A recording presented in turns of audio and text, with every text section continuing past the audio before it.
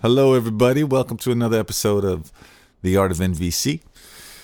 And today, I want to answer a few more questions from listeners. I really appreciate these questions because it gives me more material to focus on and to help clarify some of these points. So let's get right into it. I got a message, and the question is, what do you do when you feel overwhelmed with a world of violent communicators and feel alone with NVC? Well, I'd say the first key understanding is NVC is so great because it's really irrelevant what the people around you do. We can't rely, it's not in our control what other people do.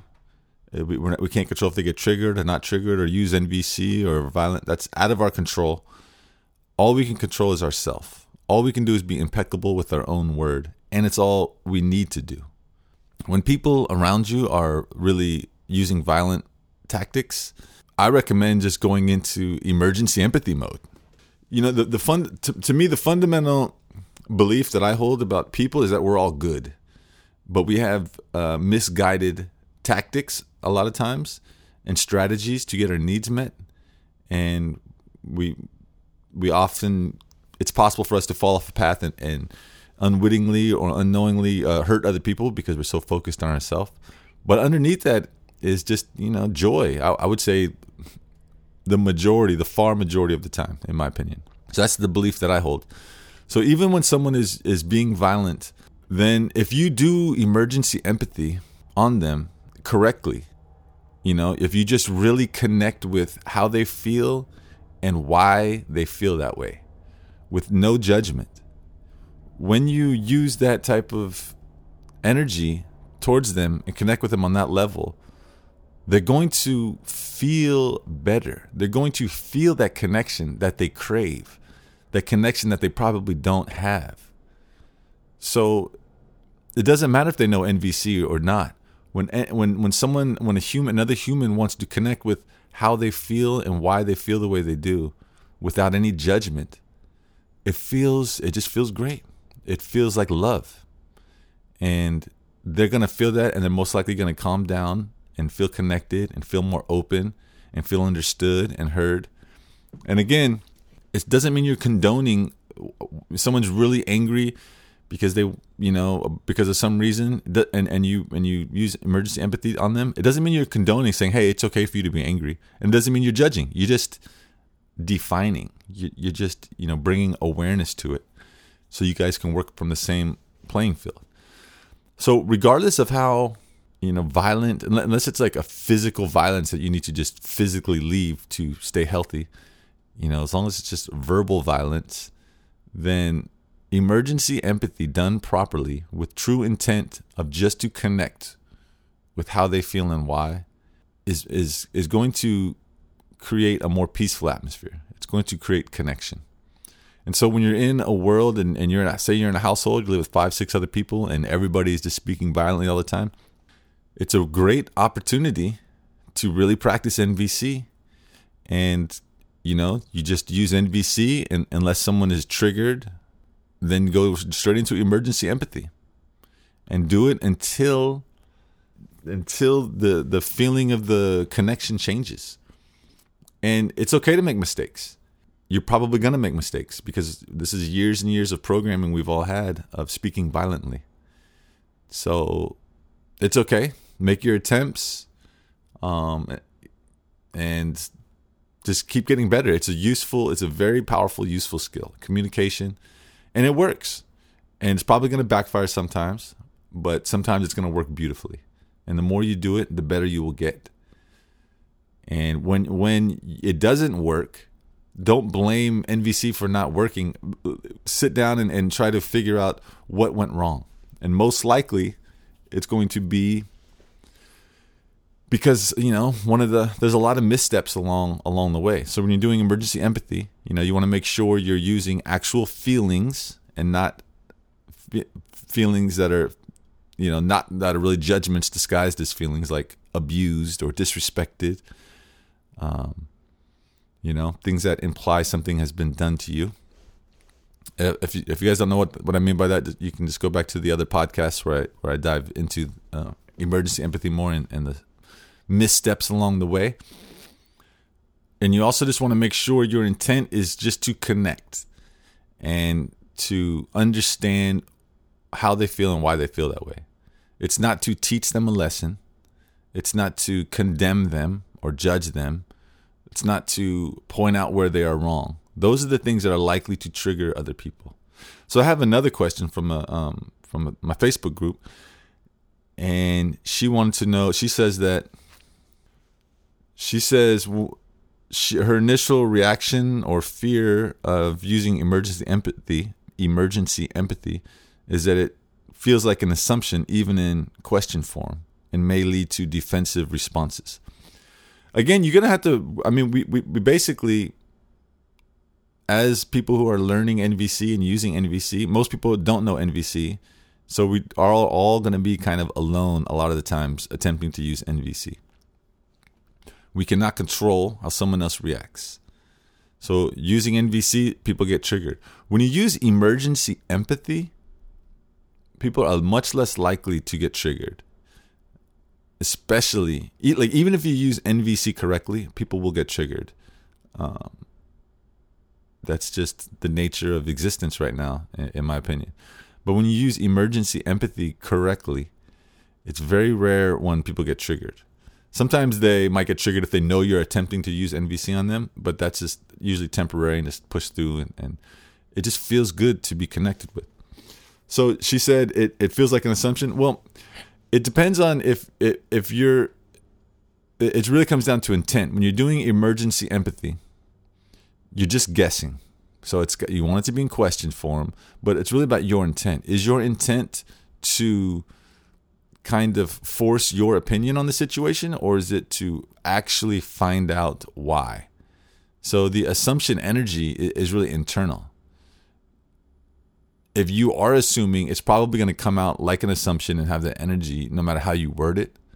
But if you're just guessing with your full attention and full intention to just connect and discover, how they feel and why they feel that way, then it's most likely just going to bring connection. And they will most likely not feel triggered because it just feels good. It's like the laws of physics. When a human being is heard and understood, it feels good. And when you're in a world of people who don't use NVC, and then you actually use NVC and it works, and all of a sudden they feel heard and understood, then that's when they are going to be open to learning NVC. That's what happened to me. Someone used it on me, and it was so powerful and so immediate, and it just shifted the energy of the room so quickly. And later they told me they had used NVC. I was sold. I was like, wow, that was amazing. I want to learn everything about it. So I don't recommend to go around trying to teach people NVC, but it's okay to offer it to people. And if they inquire, give them all the information you have, point them in the right direction. Marshall's book, my book, this podcast, wherever you're getting the knowledge, pass it along. That's where the board game is really great. Still have a few of those left, but there'll be much more down the road when I get the production facilitated. But yeah, the bottom line is it's not up to us to teach anybody anything. And we cannot control how other people feel or react. And just because other people don't know NVC is not an excuse to, get angry at the world or feel like it's impossible. We get to do NVC whenever we can. Use emergency empathy every time you're in trouble, every time someone's triggered, and just keep getting better at it.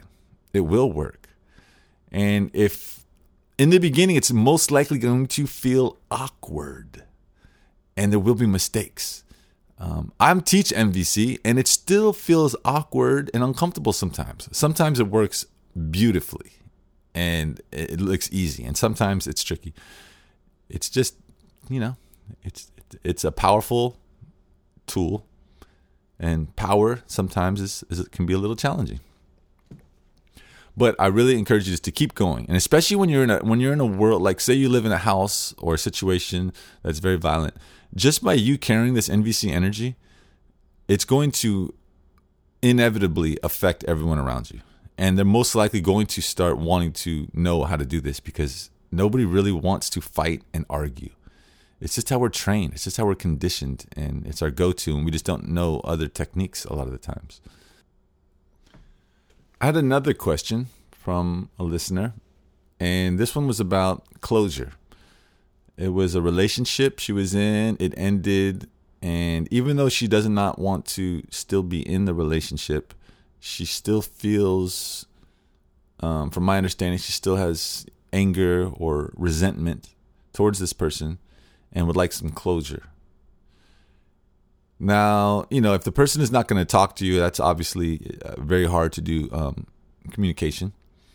But it really comes back to self-reflection. In my opinion, I don't think you actually need the other person to get closure. Obviously, if you can talk to them, that would be probably the best, most effective way to get closure on a relationship. But I know for myself, whenever something goes wrong, I usually feel good whenever I figure out what I did wrong and how to prevent myself from making that same mistake again. As soon as I realize where I went wrong, and this goes with everything, not just like relationships, but say I lost my keys, and then if I analyze the situation, okay, how did I lose my keys? Oh, I did it because I put my keys, I went jogging and I put my keys in my pocket and my sweatpants, and it's a small pocket. Then the solution might be, okay, if I'm ever jogging with my keys, let me wear sweatpants that have zippers so that I won't lose them. Then I'll feel good. If I don't do that, I'll still feel this anger or this frustration with myself for making mistakes and locking myself out of the house. It's just an example. But I would say it's that same principle is going to apply with relationships. So if a relationship ends and you're feeling resentment and anger towards this other person, but you can't really communicate with them, then I would recommend really analyzing what your part in the relationship going south was. And forgive yourself, forgive them, do emergency empathy on them in your own head, just to get more understanding and clarity and just feel more connection with them. But then also, analyze yourself. What were the mistakes you made? And then how can you prevent yourself from making those same mistakes in the future? I believe that if that is done, if you do that, then you will feel a sense of closure, because then the lesson that this relationship is given you will be learned, and you don't have to repeat that pattern. I think as humans, it feels really bad when we think we're going to repeat a pattern, and it feels really great when we learn a lesson and can resolve that particular issue and then move on to the next. It's just a series of lessons.